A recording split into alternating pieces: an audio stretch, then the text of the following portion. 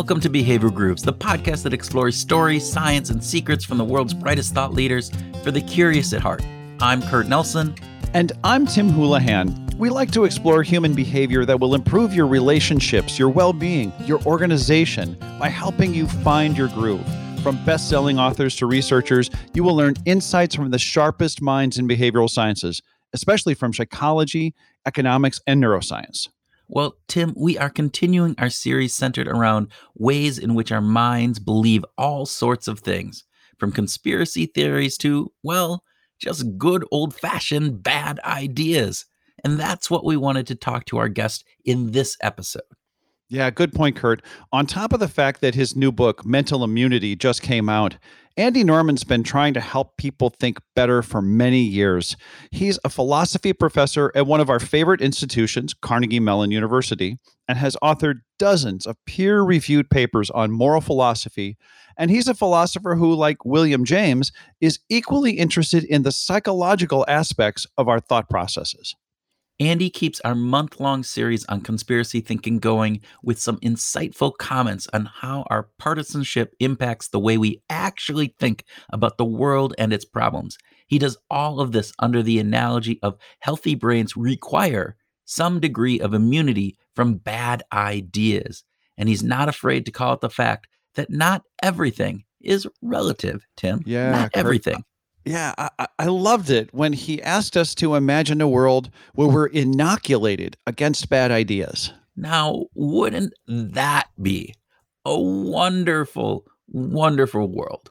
Wouldn't it be great if our culture wars didn't make it so hard to get at real truths? Oh, wow. Yeah, dream on, buddy. Yeah, but sometimes it's nice to dream, Tim. It's nice to dream.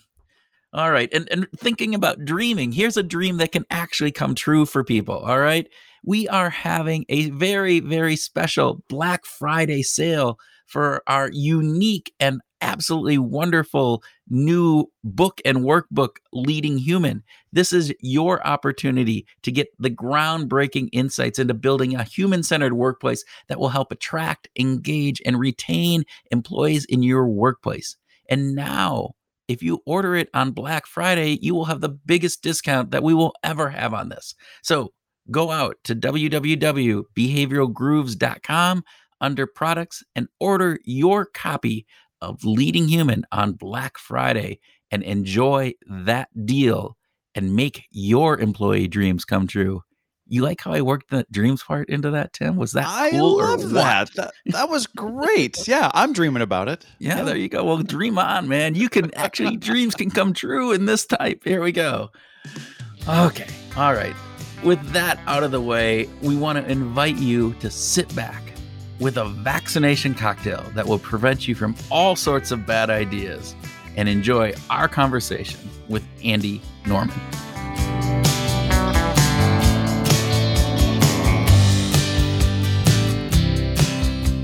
Andy Norman, welcome to Behavioral Grooves. Thank you, Tim. Nice to be here. We are excited to have you. Yeah, it's such a treat. We really loved Mental Immunity, and we're excited to talk about it. But as you know, we get started with a speed round. So, Kurt, would you like to get started? Sure. So, big question, Andy. Yeah. Prefer coffee or tea? Coffee, absolutely. Not a hesitation there. We like that. All right. Every day, yes. So, which philosopher in all of history would you prefer to have dinner with? Wow, fascinating. Well, I certainly had my Wittgenstein phase. Ludwig Wittgenstein, the Viennese philosopher who contributed so much to logic and our understanding of language. But actually, I think it would be Socrates himself. Oh, I'm just fascinated by the Socratic method and try to build on the wisdom implicit in Socrates' approach to idea testing, both in the book and in the way I deal with everybody every day. Oh, I couldn't agree more. Like, wouldn't it just be amazing to actually have a conversation with the guy that created the Socratic method? and of course, and would the relevant question to him be coffee, tea, or hemlock?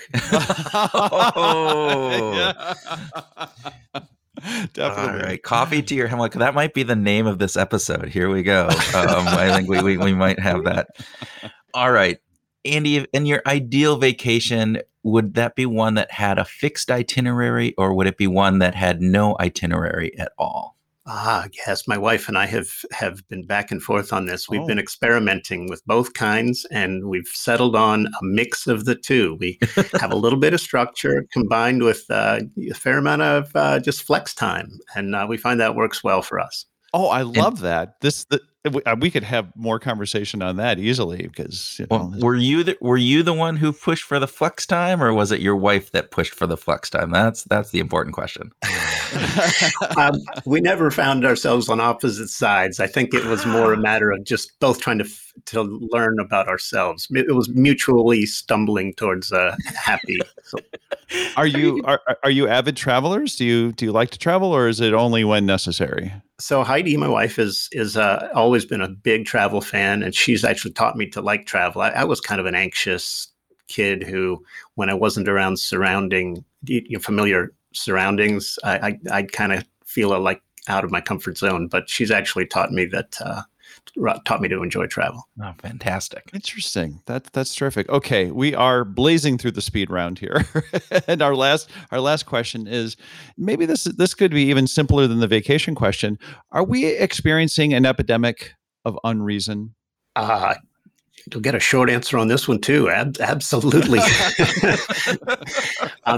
This has been my passion.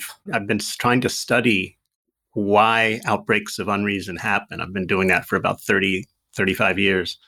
And I think there's some really interesting new answers out there to that question that can help us combat what I call epidemics of unreason. So, in fact, I actually think that the concepts of epidemiology apply to the spread of not just disinformation, but unhinged modes of thinking. Well, explain that, because I think that's a really interesting hypothesis, that you can take this viral element of that. And so what are you thinking about when you're thinking about that? Yeah, so let's start high level. We've all watched memes spread virally across the internet in recent years. And that, I think, underscores a deep truth about us and our minds, namely that information can propagate in ways that don't benefit its hosts. So in the same way that a parasite requires a host, I think that bad ideas require hosts, and that our minds are effectively the hosts of mind parasites. So you can actually reconceptualize bad ideas as mind parasites. And you start to see all kinds of interesting things about why things go wrong for humanity. And you also start to see ways to fix those things so that we can get things to go right more often. So this is great to bring this large scale architecture into view. Can you break it down just a bit? Tell us more about sort of the immunity issues. Yeah. So traditionally, we've thought about immunity to bad ideas in terms with the concept of critical thinking. So the traditional approach to this problem is we have critical thinking skills. So we're not susceptible to epidemics of bad ideas, but they don't. And so we just need to do a better job of teaching them how to think critically. Kind of like this whole bootstrapping thing of, if you just really put your mind to it, you could overcome anything, sort of thing. Yeah, and we imagine that critical thinking is a purely conscious process that we can control by examining arguments and throwing out the conclusions that don't withstand scrutiny. There's a lot of truth to that. The problem is that the whole approach to conceptualizing the problem is very, very limited. And if you go for 30 years, I actually taught critical thinking. And if you look at the basic textbooks and approaches to critical thinking that prevail in higher education now, they're very crude. There's so much more we could be doing to inoculate minds against viral nonsense. And the traditional tools being dispensed in university critical thinking courses simply aren't up to the challenge of protecting our minds in a hyper-connected, internet-connected world. So, what are some of those things that we can do? And actually, you've written a book on this, Mental Immunity. So that I think is one of the pieces. It's a great book for all of our listeners. We'll have links to it in the show notes. So definitely go check that out. But what can we do to improve that immunity then? Yeah, I mean, great question, right? And so I'll detail some very concrete steps and all of your listeners can take to strengthen their own mind's immune systems. But I think it helps to actually spend a little time on kind of the framework that this new way of thinking about it offers. Because if you can adopt that framework, you'll start to see the things that need doing all on your own. So here's the basic idea. Bad ideas can be thought of as mind parasites. They often behave like mind parasites. Second, our minds actually have immune systems. In other words, our minds have infrastructure for spotting and removing bad ideas, mind parasites. But of course, they don't always work very well. Every single one of us has an imperfectly functioning mental immune system, which is to say some bad ideas creep in, and sometimes we screen good ideas or good information out. And it turns out that the mind's immune system actually behaves very much like the body's immune system does. So there's some research going back to the 1950s that says that, I'm going to run this by you slowly here. If you expose a mind to a weakened form of an argument and then belittle the argument, the weakened version of it, the mind will often become resistant even to good versions of the same argument. So in the same way that you can prime the body's immune system to become more vigilant against microbes, you can prime the mind's immune system to be over vigilant against certain good arguments. Could you give an example of that? Yeah, well, so when Donald Trump presents progressive ideas and derides them, so when people with a humane approach to immigration say we need to we have to stop separating families and their children, migrant families and their children at the border, Donald Trump would go on TV and belittle them for weakening America and letting rapists into our country. And those emotional appeals were simply insensitive to what people were actually saying. And basically, there was almost a Machiavellian genius in the way that he manipulated his own supporters' minds to dismiss the arguments of progressives on immigration. Yeah, so that sort of weak, again, that weak approach or an approach to the weaker side, and certainly not the central argument in treating people humanely, ended up creating sort of a groundswell of we have to stop all immigrants, period. Right? That's right. And we're seeing that play out in scary new forms in terms of the sort of the neo-Trumpian wing of the Republican Party right now, which is actually using xenophobia. And I mean, the playbook goes back centuries, right? You blame invading aliens for you scapegoat immigrants, and you gain power by manipulating the minds of fearful your own followers. Yeah. And it turns out that the techniques that work there are manipulative of mental immune systems. They actually hijack mental immune systems so that they react to the wrong things. And this new science, mental immunity, can help us learn how to stop doing that.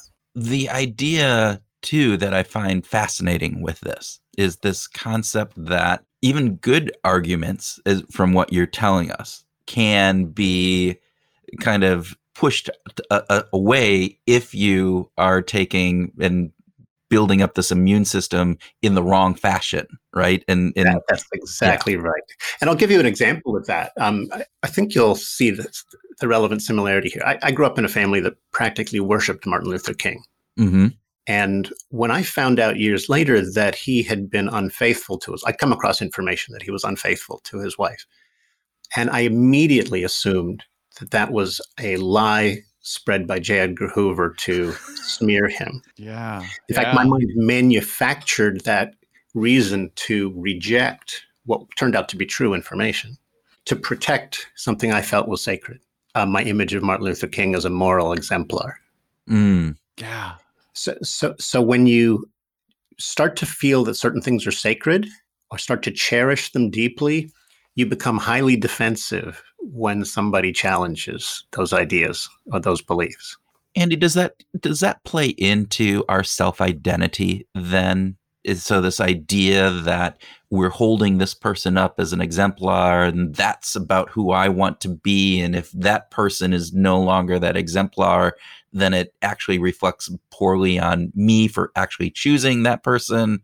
So it is even more so than just that person being the exemplar. It touches on my own self-identity. I think that's remarkably insightful. Yes. So there's a Yale psychologist named Dan Kahan who's identified this phenomenon he calls identity protective cognition. Yep.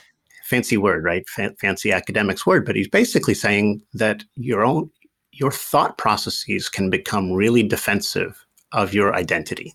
So when you feel like your identity is threatened by the political agenda on the other side, your mind will often react as to information from the other side as if it's a threat, as if it's a infectious microbe.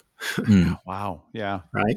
And a lot of times our minds overreact to perceived threats rather than react correctly to, real falsehood or real disinformation. Which again, if you look at what's going on in the population today, you can see many, you go out to YouTube and you can, see the school board meetings that are going on, and you can see the pure anger and reaction to what, you go, it's mask mandates or just having masks in school.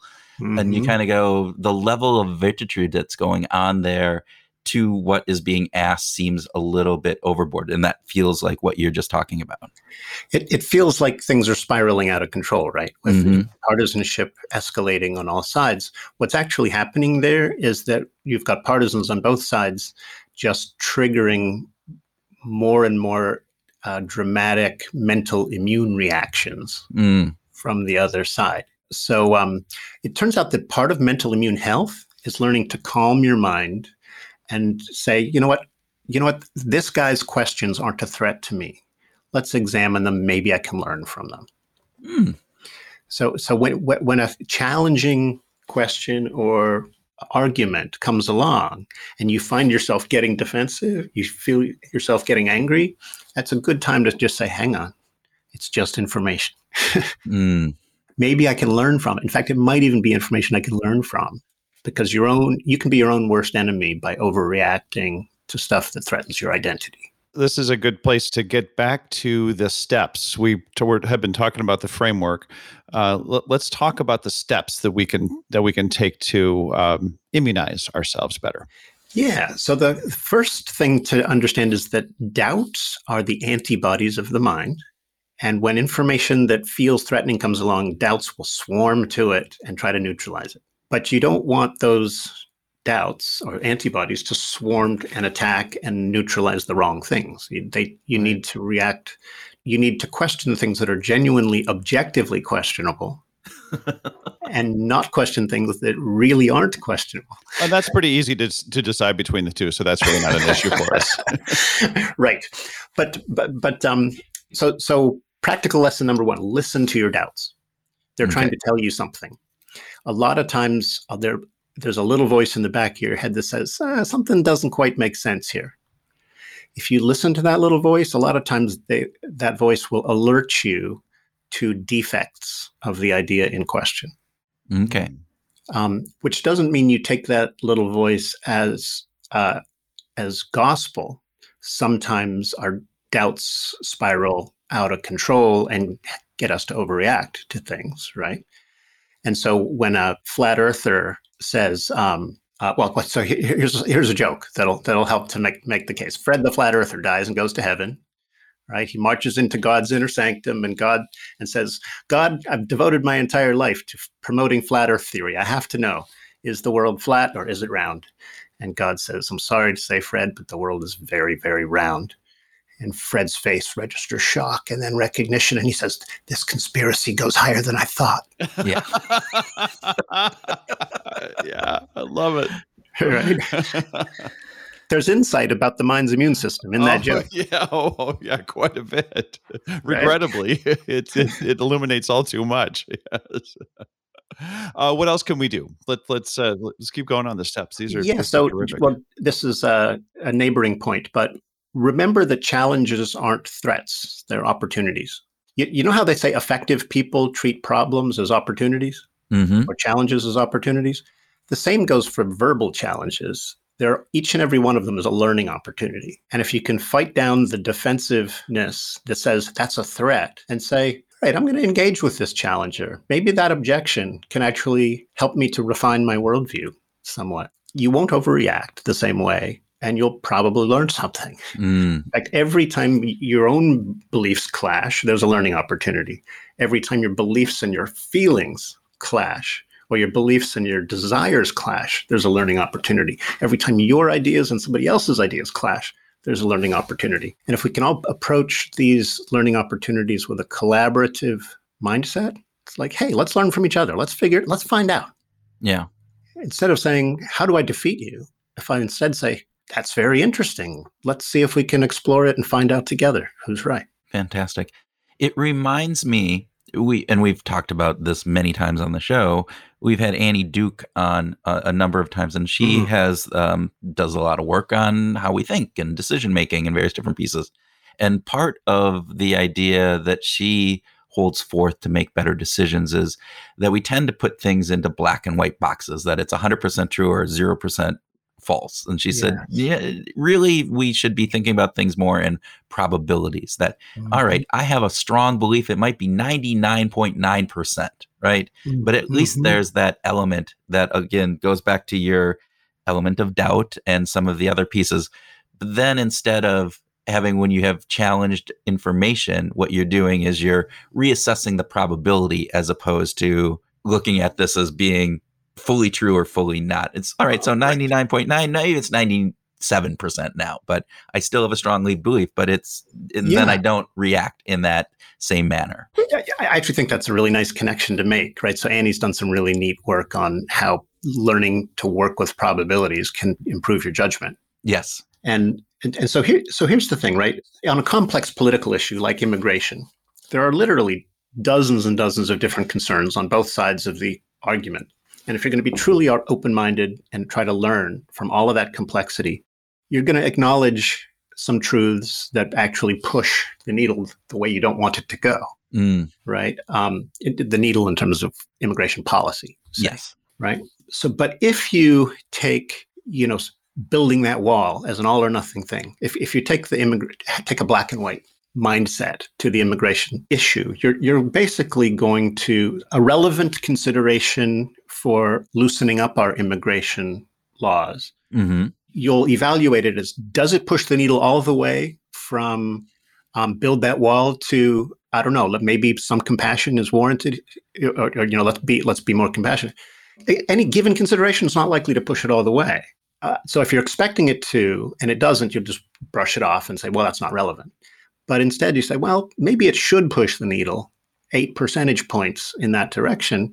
Turns out the best people with the best predictive capacities use this thing called Bayesian updating. It's basically just adjusting nudging your probabilities up or down every time a relevant consideration comes along. And by relevant, I mean truly reliable and factual. And factual. Yeah. Talk about that for just a minute. That's a great segue into the way that we can think about this stuff. The Bayesian updating kind of thing. Yeah. So I'm no expert on the mathematics of this, but there was a 17th century, 18th century cleric who discovered that there's a relatively simple mathematical formula for how you should adjust your estimation of the probabilities given new information. And basically he was saying, there's a mathematically correct way to do that, and it involves adjusting the probabilities up or down, not all the way to 1 or 0, right? But nudging it from 93 to 97% certain, or from 97 back to 82% certain. And you don't actually have to understand the math or do the math. All you need to know is that you shouldn't overreact and treat everything as black and white. You just need to kind of allow the new information to complexify your worldview, add nuance and richness to it, and also nudge your probabilities one way or the other. Do you see that? So one of the things that, and maybe I'm projecting my own ideas out here or having a limited set of things to look at, but one of the issues that I think I see in today's world is that when that happens, so for instance, if I have information that comes in and it shifts my perspective from 99% down to even 90%, what I see many people doing is going, well, it didn't take it down to 0, so therefore I don't have to even take it into consideration, and I still can hold my viewpoint at this. And then information a week from now comes in and they're starting at 99 as opposed to 90, and so it doesn't actually build upon each other because they're taking each as a distinctive, and then if it doesn't get me all the way down, it doesn't have the impact. Am I off on that? Idea? I think you said that very well. That matches my mental model of how these things work very, very well.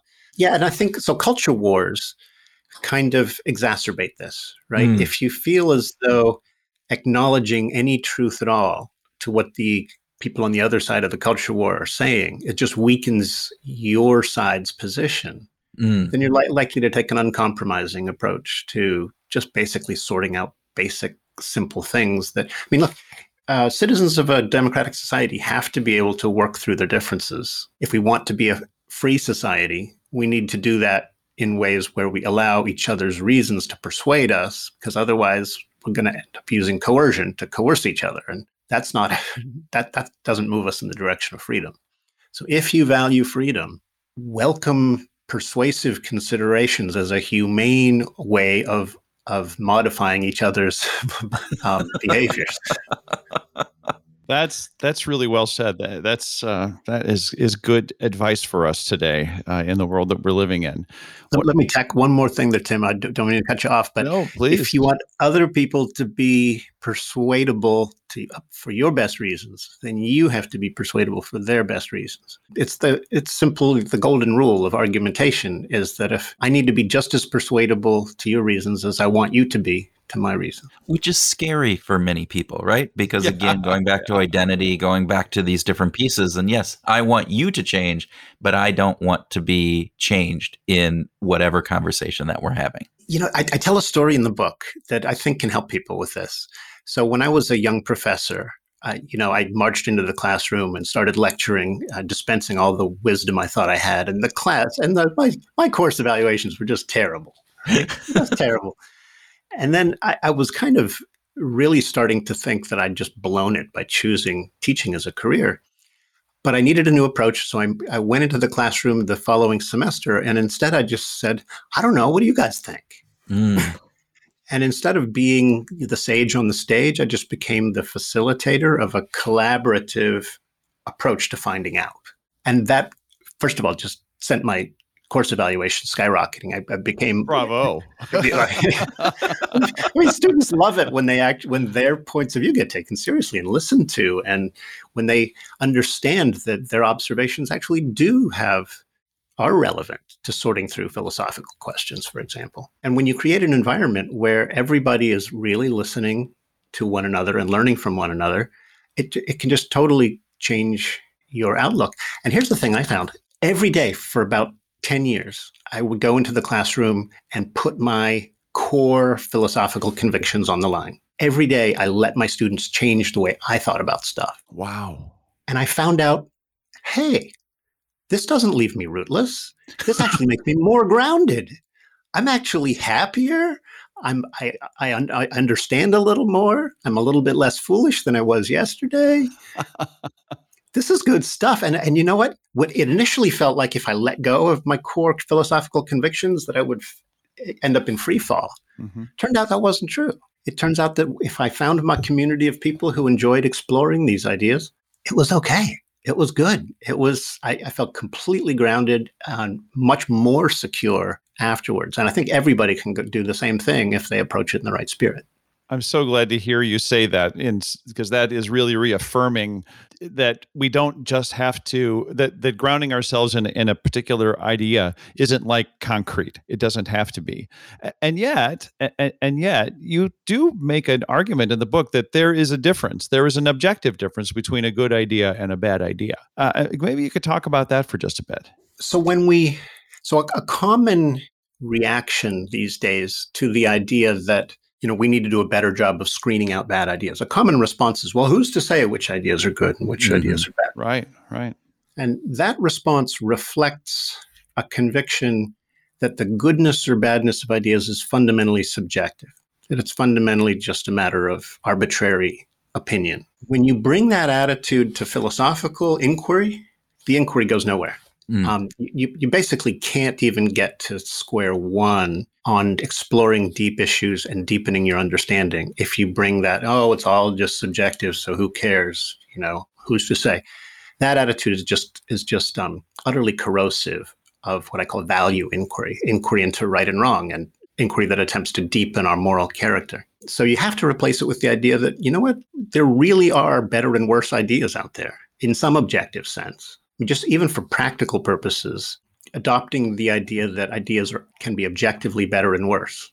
And by objectively better or worse, I mean objectively true or false, and objectively more conducive to our joint flourishing or not.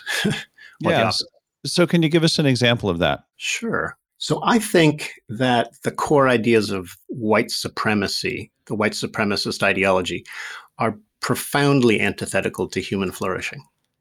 They might feel affirming to people who need to denigrate others to feel superior or to feel their own worth. I think a lot of people gravitate to white supremacist ideas and grasp onto them because they feel like a life raft. They feel like they're validating in some way.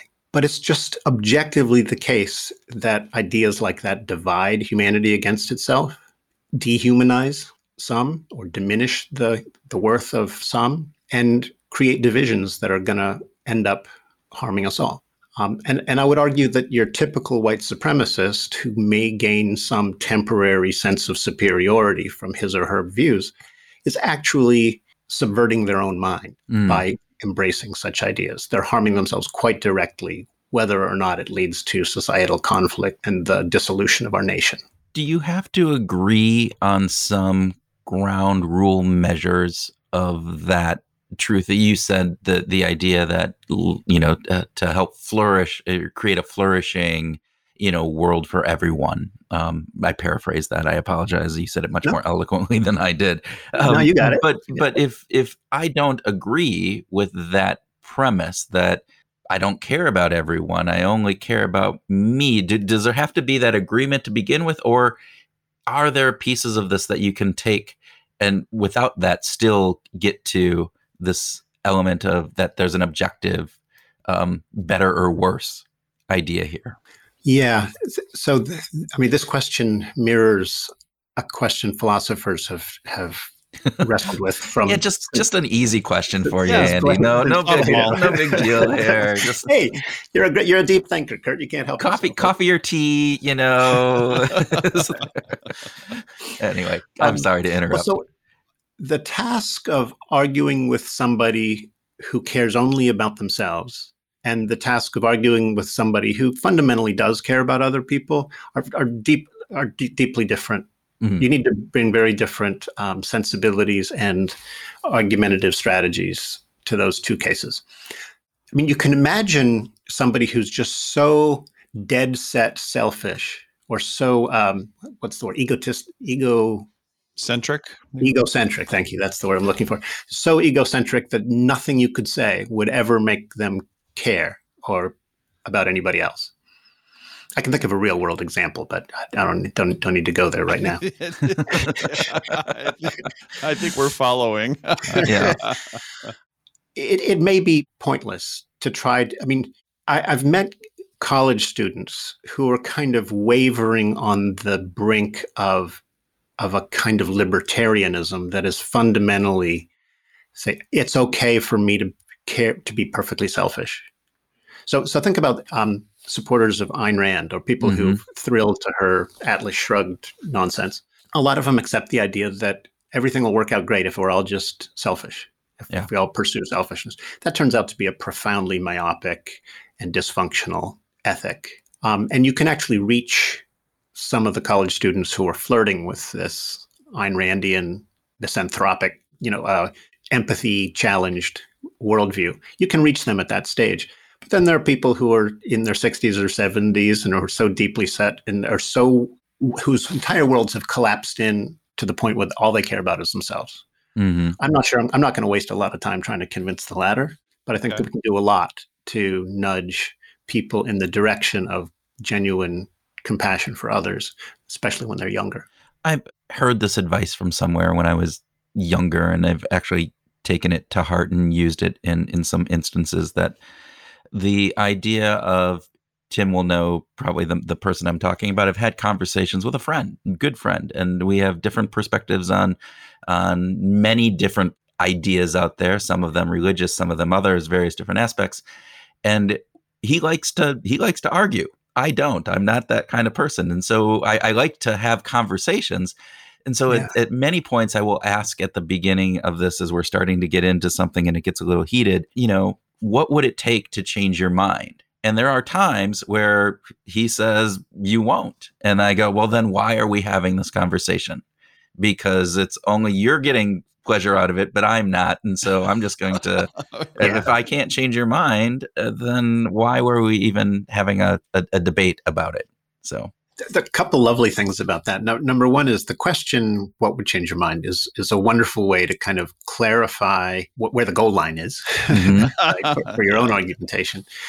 But it also gets people to think about whether they're really bringing an open mindset to the exchange. In the book, I argue that there's so think about religious apologetics. Some people fall in with a certain religion and basically want to argue for the truth of that religion while maintaining an utterly unshakable faith that they're right. I argue in the book that there's a deep hypocrisy in that. If you're going to engage in argumentation, you're basically pretending to. You're hoping to persuade the other, but not allowing the other person any chance to persuade you. I'm sorry, dialogue goes both ways. If you're going to try to use dialogue or argumentation to persuade others, you have to allow other people the same opportunity to persuade you. And anything less is a kind of hypocrisy that I think is fundamentally corrosive of the kind of dialogue that keeps us in community with one another. I couldn't agree more. I loved your section. I love when you talk about that particular topic. The whole apologetics thing has always been an issue for me.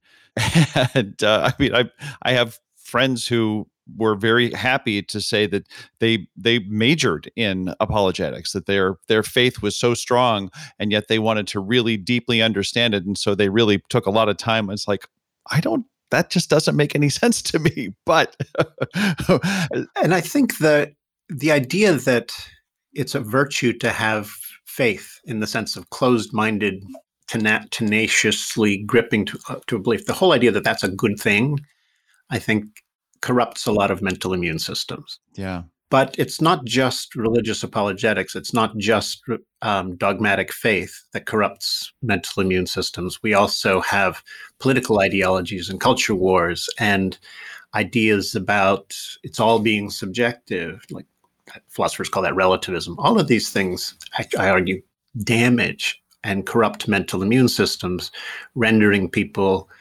basically wide open to mind infections. And we need to understand that scientifically and bring that scientific understanding to bear on the problem. So if we are in this epidemic environment that with this kind of trouble, unreason, misinformation, is there a way that we could reach herd immunity? Is there a way that we could, against this cultural contagion? We seem an awful long way from that. Herd immunity to cognitive contagion is I know most of the people I know are despairing of the very possibility that we might reach herd immunity to cognitive contagion. In the book, I offer a more hopeful assessment. So I think it helps to imagine a world, maybe a generation or two down the line, where we've gotten so good at inoculating people's minds against infectious nonsense that outbreaks of the culture wars just don't break out anymore. Or if they do, they're kind of small things that are relatively easily contained because humanity has actually learned how to dialogue in a fruitful manner. Imagine that world, right? Allow yourself to imagine how profoundly we could change the human condition. Wow. If we manage to inoculate our minds against nonsense the same way we've managed to inoculate our bodies against smallpox. You talked at the very beginning of this about critical thinking and teaching that at college level course. Do you think that we do a good job? Because I think there's a fair amount of people in the United States, across the globe, it's a huge amount of people who never get to go to higher education. And so how do we instill some of these inoculation elements or critical thinking skills at an earlier age? And should that be part of more of a elementary to a high school curriculum pieces of there? And how do you go about that? Yeah, so I think elementary school teachers should be teaching collaborative inquiry, right? So don't just gather the kids around the story rug and read them stories. Read them a story and then ask them questions and explore the ethical issues that arise in the story. Get an 8-year-old going on the question of whether little Johnny was fair to little Susie when he, took her kickball. Kids can actually think. You can, by providing them a space where they can explore those questions, you're basically strengthening their mind's immune systems. And we need to be doing that from the time kids are like 5 or 6 and not wait to teach critical thinking until college. It's too little too late to, tack on a little critical thinking instruction on top of 18 years of rote learning. And I want to follow that up because while we might have some teachers that are in the listening audience, I know we have a lot of parents. So as a parent, what can I do to help inoculate my child so that they grow up having an immune system, a cognitive immune system that is fully functioning and allows them to not be persuaded by stupid reasons? So I'm going to share with you a project that I think speaks to this. It's controversial even within my own family because my wife has some a softness in her heart for things like the Tooth Fairy and the Easter Bunny story. Whereas I have concerns that teaching your kids those stories and only letting them in on the secret years later is actually a missed opportunity to start strengthening the mind's immune system young. So when I was on the Joe Rogan podcast a couple months ago, I made a reference to the Tooth Fairy, but I had a slip of the tongue and I mentioned the Truth Fairy. And Joe goes, "Hey, wait a second. Somebody ought to write a kid's book about the Truth Fairy." And I'm like, you know what? I think I will. And I since have. I'm still looking for a publisher. But here's the basic story, right? A little girl has a loose tooth, and one of her friends says, "Yeah, stick it under your pillow, and the Tooth Fairy will come and leave you $1." And the other friend said, "Nah, the Truth Fairy isn't real. It's just pretend." So she goes to her kind of wise grandfather, and the grandfather says, "I don't know. What do you think, Sophie?" And the grandfather basically encourages her to listen to the little voice in her own head that says, "That doesn't quite make sense to me." And then they decide to give that little voice a name, the Truth Fairy. And it turns out that the grandfather teaches the little girl to have conversations with the Truth Fairy and thereby she's basically learning to listen to her doubts, right? Learning to strengthen her mind's immune system in that way. And at the very end of the story, Sophie says, "Wait a second, Grandpa, is the Truth Fairy real?" I love that you've used the name Sophie or Sophia, the Greek word for wisdom. That's awfully clever of you, Andy. You got it. You're picking right up on it. Thank you, Tim. I'm glad you noticed that. If any of your listeners out there publish kids' books, I hope they'll reach out to me. Yes. Oh man, the trouble is we've got 2 more pages of questions, and we don't have 2 more pages of time. So we have to ask you what's on your playlist these days. My playlist. Yes, let's get to the important things. As Tim would say, that is the most important question. That's why we're any here. interview we do. I don't get it. I think that would be a bad idea, and he needs to be inoculated against that. But we'll work on that later. There's a whole bunch of inoculations that Tim needs that I think we have just identified with the show. So we'll go on that in a whole different point. And I'm not an anti-vaxxer, so anti-cognitive immunity vaccine. Yeah, there we go. That's right. So what's on my playlist? I've been really getting into Mark Knopfler's post Dire Straits stuff. He's extraordinary songwriter. He has an album of kind of folk tunes. I think he does all of the different instrumental parts and the vocals himself. It's called Get Lucky, and there's a song on it about it's called Piper to the End. It's about a guy he says, when I leave this world behind me, to another I will go. And if there are no pipes in heaven, I'm going down below. Oh, sounds like a fantastic lyric. I love it. It's just really heartfelt stuff that pulls at your heartstrings, and rather than just, and I like that. And Knopfler always makes me think and feel. And so I really like his stuff. Yeah. I think that's awesome. Do you ever listen to music while you're working? My work requires too much concentration for that. And so writing and such, no, I can't listen to music when I'm writing. Maybe some instrumental stuff. But my wife says I have attention surplus disorder. And I play into that by trying to give my full attention to whatever it is I'm doing. I love that is fantastic.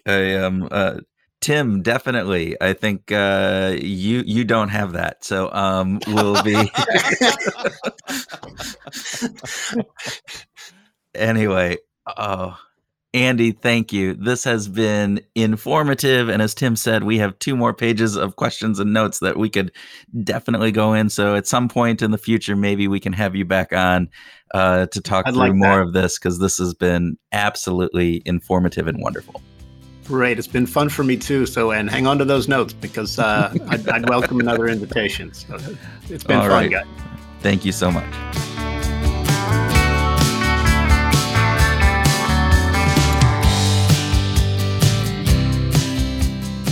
Welcome to our grooving session, where Tim and I groove on what we learned from our discussion with Andy, have a free-flowing conversation, and talk about whatever else comes into our immunocompromised brains. There we go. Man, regrettably, we are, aren't we? We are immunocompromised. We might even be infected.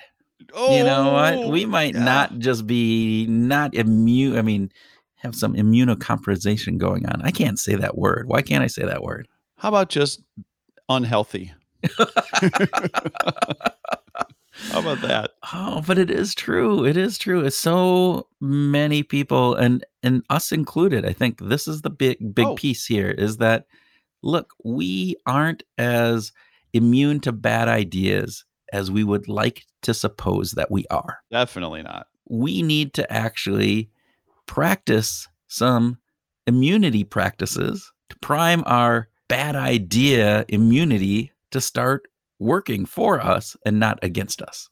We need good mental health. We need good cognitive ways of thinking about stuff, because the mental immunity is really a great analog to physical immunity, or maybe that's vice versa. But I think it's vice versa. But still, I get what you're saying there. Yeah. I liked this. I like this idea, I guess in part because I just think it's such a clever concept, that the idea of this analogy, I think, just works every time. And I think that Andy did a nice job of giving us some examples, but I really loved when he just gave a quick example of how do you tell when things are out of sync. And he says that every time your beliefs and your feelings clash, or your beliefs and your desires clash, there's a learning opportunity. And every time your ideas and somebody else's ideas clash, there's a learning opportunity. So like, if we're going to stay mentally healthy, we kind of have to stay attentive and be a little bit self-aware. And that's a good thing. It might be difficult at times. I know it's difficult at times. It's difficult for me, and I can't stay vigilant 24 hours a day. However, there are definitely times when I sense that feeling like my beliefs and my feelings are clashing. It's like, well, wait a minute. And that's a good time to slow down and get trued up to what's working and what's not. Yeah, that's cognitive dissonance, right? That is There it this is. element of this angst that we feel when our beliefs aren't met with the information or the data that then supports them. There's a clash, as you said. And that I think is really key. And I love you talking about this of just slowing down, because what do we typically do when cognitive dissonance comes on? What are those things that we typically do? Rationalize. Yeah. We Right? rationalize them We away. We disregard it. ignore, or we Yeah. discount something. We ignore something. We gloss over it. We don't often sit down, pause, and reflect upon it. And as Andy said, take it as a learning opportunity. So why am I feeling this way? Why do the things that you're saying make me boil over with this putrid thought of wanting to throw up when you're talking about, oh, those are chemtrails in the sky, and you go, Right. no, they're not. Yeah. Right. And I like that much like other guests that we've talked to in this conspiracy theory series, that Andy's not interested in challenging people on facts. It's sort of the logic. Yeah. Like, that there are objectively bad ideas. There are objective truths and there are subjective feelings, right? Good ideas, bad ideas actually exist. And I love when he gave the example of white supremacy, because he went through a logical series of questions about it. He said, okay, so let's just look at how white supremacy works, and we can quickly see that from a logic perspective, it doesn't advance the human race. It doesn't bring everybody forward, right? It's antithetical to human flourishing, I think he said. Yeah, I love the objectively this case that dividing humanity against itself is not a good thing. And therefore you can definitively say that white supremacy, or any type of supremacy, it could be, Chinese supremacy, it could be Asian supremacy, whatever that would be, whoever becomes that, this is, white supremacy is an issue now because of the time that we live in, but you could foresee a future at some point, hundreds of years down the road, where it could be some other minority population or even majority population subjugating others because of their race or background. And that's actually an interesting piece, because then you go, oh, put the shoe on, put the other shoe on the other foot. Yeah. And then you go, well, no, of course that's not right. Well, yeah, that's because it's logically doesn't fall to the truth. And I love this idea. And I think we don't do enough of looking at the logic behind many of these arguments. And particularly when we're talking with people who are holding beliefs that are bad. We don't challenge their logical assumptions on this. And I think that's a really important thing. Now, I'm not a confrontational kind of person, and so it's always one of those interesting pieces. Right. Do you push this or do you not? But that's an interesting piece. It's always easier for me, because I'm not a confrontational person either, but it is easier for me to ask questions of something that isn't me. Like if I'm trying to convince you of something based on because I don't believe it, then I feel like it's me against you. But if my questions are about the logic that you're using, then I get to ask myself that question at the same time. Does the chemtrail logic hold water, so to speak? Does it actually make sense? And I can ask myself, and we can walk through that together rather than it being adversarial. Well, and this goes back to this idea too of black and white ideas versus thinking in probabilities. Yeah. This whole component of, if I take my strongly held beliefs and those, even the ones that I'm really pretty solid on, and think about that as that's a 99.99999% chance of it being right. That's pretty high. That's pretty dang high. Yeah. But it's still, there's that 0.00001 percentage chance that it isn't. Then that becomes it helps in having those conversations because you're moving the needle then as opposed to switching from white to black, or this idea of that, we also talked about self-identity and this idea that, our defenses, those mental immunity defenses go up when somebody is challenging our self-identity. And that takes it away from self-identity to a certain degree. It helps us process these things. And as you said, really think through what it is that we are asking questions about and finding logical fallacies and questioning my own logical, assumptions on this. So what I would like you to answer here in just one short sentence is, why is it that it's so much easier for humans to default to the black and white thinking, to it's all or nothing? It's either 0 or 100. One sentence. That's one all sentence. I get. Yeah. Well, are you going to need more?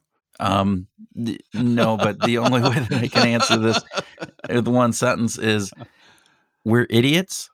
Period. I don't know. Yeah, I don't know why.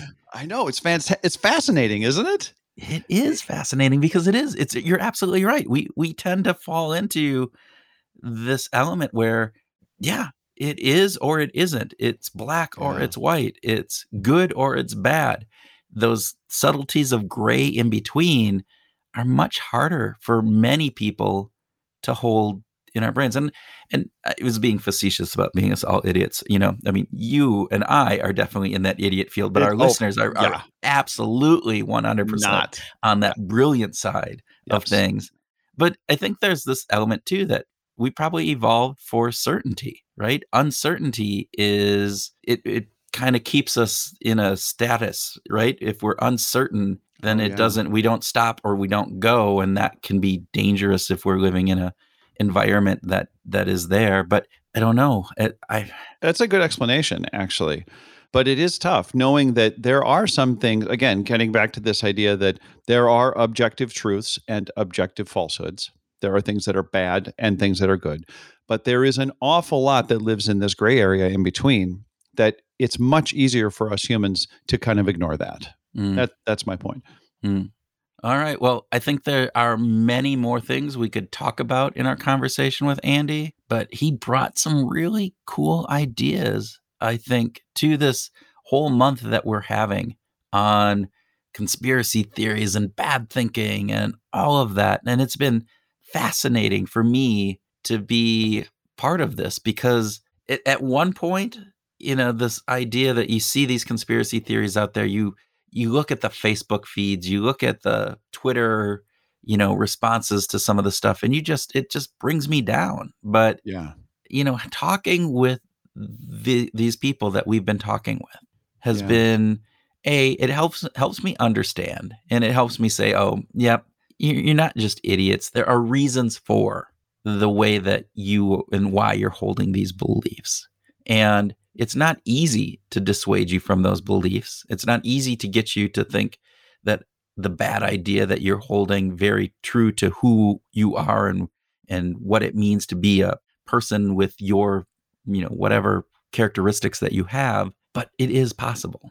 And it is an opportunity for us to explore this and to make take some actions against bad ideas, to prepare yourself and give yourself some mental immunity so that you can go out there and be confident that these ideas are good and that you're doing the right thing. Anyway, it's given me hope. That's all I really wanted to say there in a long-winded way.